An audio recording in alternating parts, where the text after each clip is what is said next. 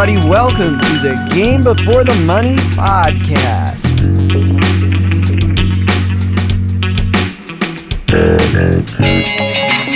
Celebrating pro and college football history.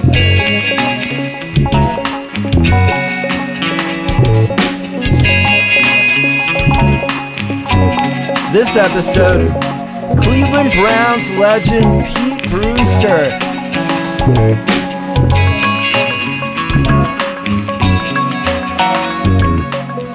Hi everybody, welcome to the Game Before the Money podcast. I'm Jackson Michael, author of the book The Game Before the Money, Voices of the Men Who Built the NFL, published by the University of Nebraska Press, and that's available on Amazon.com. And this podcast is really an extension of that book, an oral history of football, preserving the history of the game, mainly through stories from the players. The book featured interviews with people like Bart Starr and Frank Gifford. And in this episode, we'll hear stories from Darryl Pete Brewster, who played on those great Cleveland Browns teams in the 1950s. Pete Brewster passed away in January of 2020, and thankfully, I was able to interview him in the summer of 2019, and so very grateful that he shared his stories with the Game Before the Money. Pete Brewster was born in 1930, and as I alluded to before, he played for the great Paul Brown.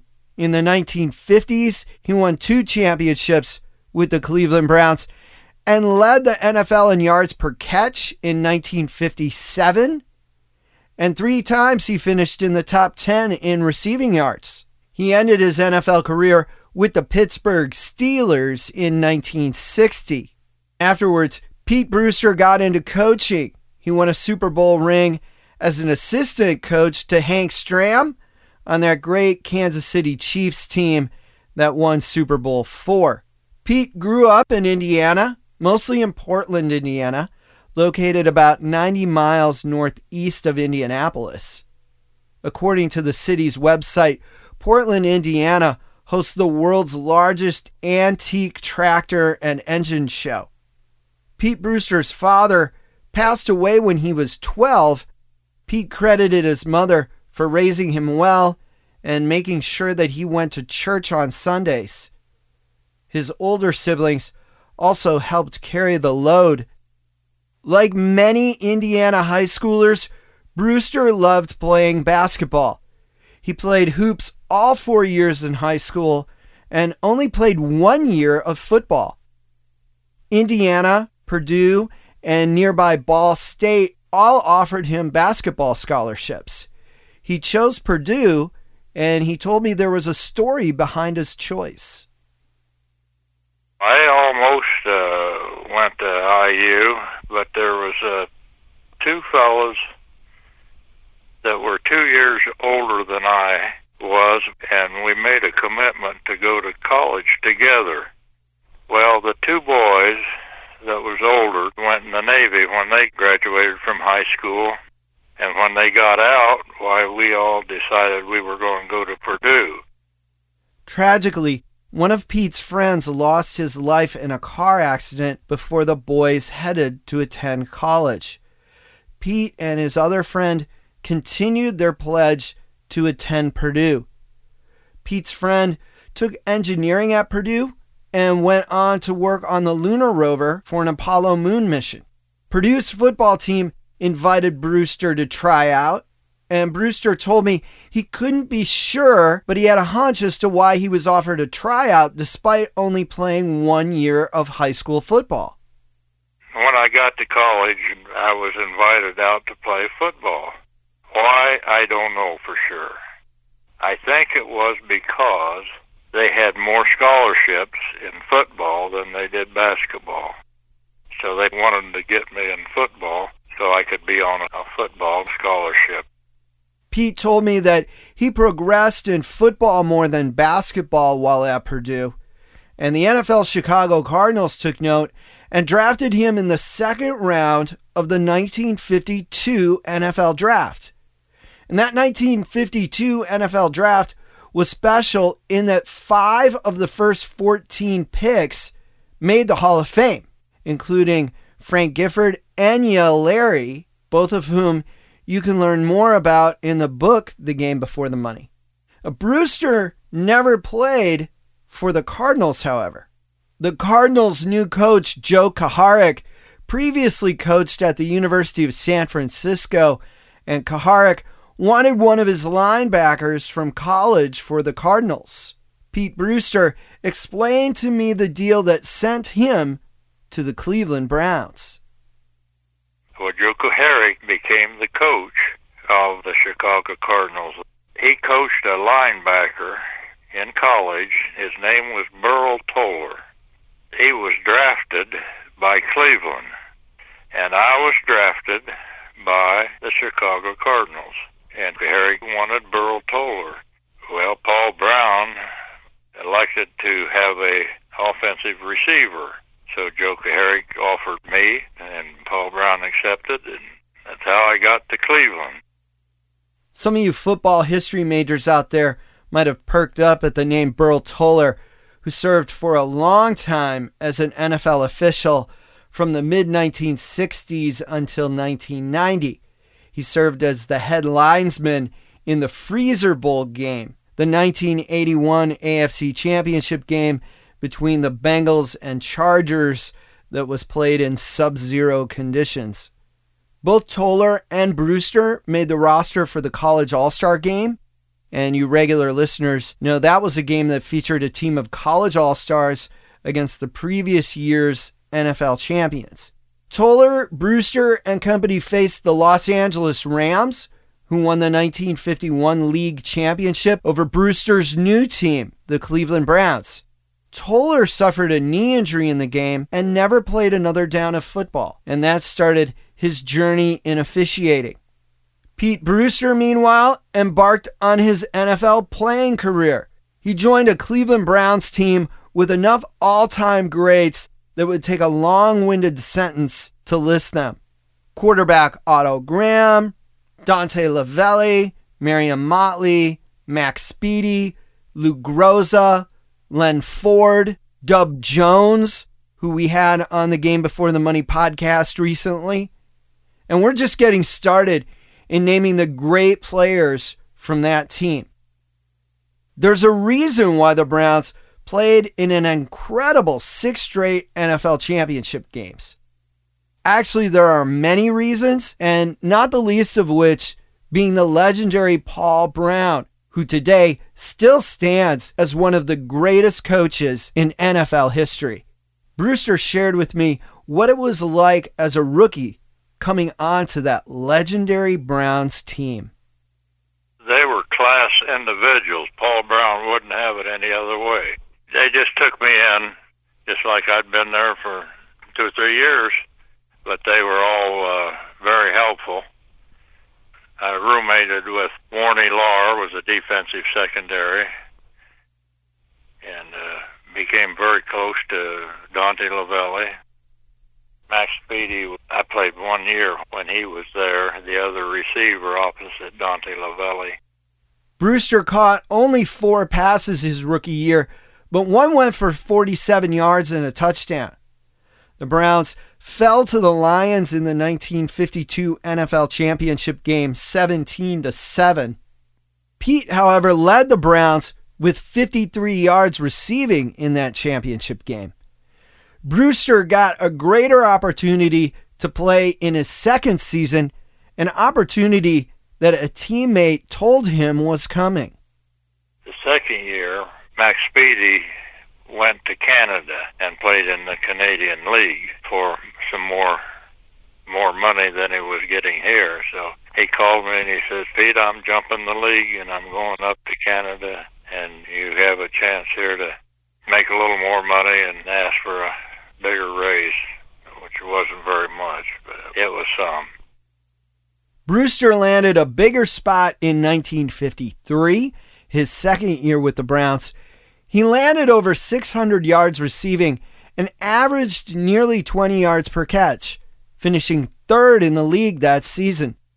He also scorched the New York Giants one Sunday for 182 yards and 3 touchdowns. Brewster told me about his strengths and the depth of the Browns' excellent receiving corps. I felt like I had real good hands and pretty good speed. It's real enjoyable. We had so many great receivers, like Dante and Ray Renfro, Dub Jones, myself. So the spread around numbers were quite few. We'll put that Browns receiving talent in perspective. Dante Lavelli is in the Hall of Fame. His nickname was Glue Fingers. Dub Jones was an all-purpose player who scored 6 touchdowns in one game. He's also the father of legendary Colts quarterback Burt Jones. And you can learn more about Dub Jones, as I mentioned before, in the Dub Jones episode of the Game Before the Money podcast. A great listen with many wonderful stories. That Browns team also featured Ray Renfro, who averaged over 20 yards per catch in 5 seasons. And he also is the father of another NFL player, Houston Oilers legend Mike Renfro. All of those players, including Pete, made Pro Bowl rosters during their career. That's how deep the Browns receiving corps was in the 1950s. And in addition to all of that amazing receiving talent, you had legendary quarterback Otto Graham there to make things go. You got to brag about Otto Graham. He was a great person, and he made a compliment to me one year, and he said he thought that I was the most underrated receiver of the league. I take that as a great compliment, especially coming from Otto Graham. The Browns made the championship again in 1953, and Pete Brewster started at left end opposite Dante Lavelli in the Browns lineup. Future Steelers coach Chuck Noll started at right guard for the Browns that year. And the Browns lost a heartbreaker, 17-16, to the Detroit Lions in the NFL championship game as Lions quarterback Bobby Lane conducted a touchdown drive in the game's final 3 minutes. 1953 also marked the year of the famous Otto Graham face mask story. Many of you know at least some of the story, where Otto Graham suffered a serious cut around his mouth during a game. Coach Paul Brown had him fitted with a clear plastic face mask for the second half. That wasn't the first face mask used in pro or college football. Players in the book The Game Before the Money talk about using them in college ball in the 1940s, but Otto Graham's face mask paints a point of historical reference for when face masks would find regular use in the NFL. In fact, Paul Brown even got a patent for the one he created. Pete spoke about his experience with early face masks and a conversation between Paul Brown and NFL Commissioner Burt Bell about establishing a penalty for grabbing the face mask. Well, we didn't have any. We eventually had 2 bars of, I don't know what they were made of, but they were brittle as can be. Well, I remember I got clobbered one time, splintered it, and broke my nose. I remember Paul Brown telling Burt Bell as he came around every year in training camps, beginning of the year, and Paul Brown told him, I said, if you don't do something about this grabbing the masks and penalizing them severely, I'm going to put little razor blades all around in those plastic bars that went across there. That'll take care of that. But they did. They started calling them and making it a penalty. It's probably highly unlikely that Paul Brown would have followed up on his threat. According to NFL.com, the league first issued penalties for grabbing the face mask in 1956. Brewster and the Browns kept winning during the 1950s As I mentioned before, the Cleveland Browns played in 6 straight NFL championship games. They even played in 7 of the first 8 NFL championship games of the 1950s. That was after they won all 4 AAFC championship games before the 2 leagues had a partial merger. So between the AAFC and the NFL, Cleveland made the championship game 10 straight times. That's a complete decade of consecutive championship game appearances. Pete Brewster won back-to-back championships with the Browns in 1954 and 1955 and caught a touchdown pass in that 1954 championship. He also made a key catch in the 1956 Pro Bowl that helped the East Squad sneak out a 1-point victory. In 1957, the Browns welcomed a rookie to their team, one with an appropriate last name for the Browns franchise. His name was Jim Brown. Yes, he was a very quiet man, dedicated, and did his job very well. If we needed a yard or two, we would say, Jim, we got to have it. You got to get us a yard. And he would. The Browns made the NFL championship game again in 1957, but lost to the Detroit Lions. You can hear more about that Detroit Lions team in the Roger Zatkoff episode of the Game Before the Money podcast. The NFL schedule and roster structure was much different back then in the 1950s.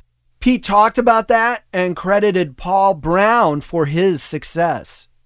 Of course, they only played about 12 games back in there. We had 33 players, and those 2 things I remember most. And we had to play offense, defense, and then on some of the special teams. But we were in good shape, and I just owe a lot to Paul Brown and his staff. Pete played with the Browns through 1958. The Giants defeated the Browns in a divisional playoff in 1958, and New York then went on to play the Colts in that legendary 1958 NFL championship game, often called the greatest game ever played. Pete Brewster retired after the 1958 season. At least he thought he had retired. Steelers head coach Buddy Parker called Brewster out of retirement to join him for 2 seasons in Pittsburgh. Parker had previously won 2 NFL championships as head coach of the Lions, and the Steelers suffered injuries at receiver and knew Pete could help. Those Steeler teams featured aging veterans like Bobby Lane, Ernie Stautner, Jack Butler, and John Henry Johnson, all future Hall of Famers in their 30s. The 1959 Steelers also had a young quarterback on their roster from Pete's alma mater, Purdue. His name was Len Dawson. Pete Brewster played sparingly in his 2 seasons with the Pittsburgh Steelers, and the team's record hovered around the 500 mark. Pete approached Coach Buddy Parker after the 1960 season to discuss his future. After the season, they always had a big party. They get together at the end of the season, and I went to Buddy Parker, and I said, well, the 2 years are up, and what do you think now? And he says, did you ever think about coaching? And I said, well, I've never closed the doors to it. I think I might like it. He said, I would hire you right now, but I don't have an opening. Buddy Parker said he would call Pete if he heard of any openings, and made good on his word as he picked up the phone to call Pete Brewster just a couple of months later. He called me and said that Norm Van Brocklin was getting a head job of a new franchise in Minnesota called the Vikings. Said, you give him a call and tell him I told you to call. And he recommended me to be a receiving coach. Brewster worked for Van Brocklin in Minnesota for 3 seasons. He and his wife found the winters a little too harsh to their liking, especially after they had grown accustomed to living in Fort Lauderdale, Florida. After leaving Minnesota, however, another pro football head coach dialed his number. We were headed home, and I got calls from Hank Stram. Hank Stram was the coach here with the Kansas City Chiefs, and I've known Hank for a lot of years from Purdue days when he was assistant coach at Purdue in the years I went to school there. And that's another example of that well-established yet often overlooked Hank Stram-Purdue connection.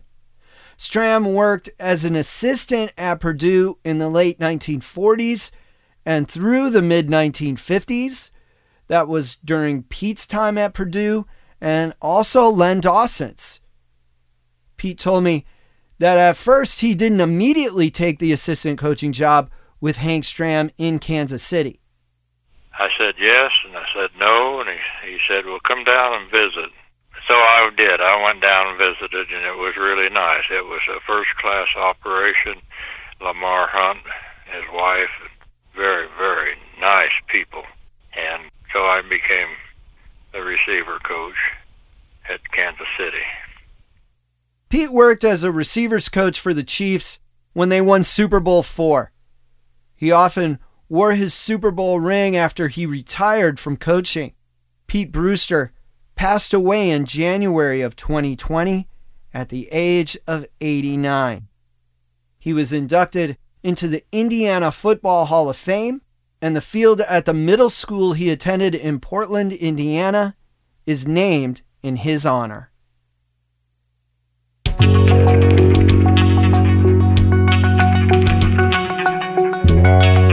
Thank you for listening to this edition of the Game Before the Money podcast. Please subscribe to our podcast on your favorite podcast listening app.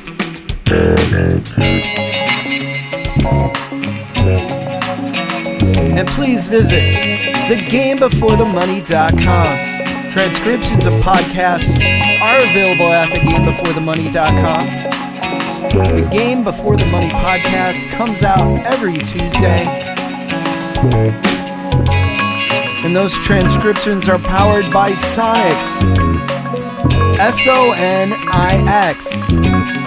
Visit sonix.ai to learn more.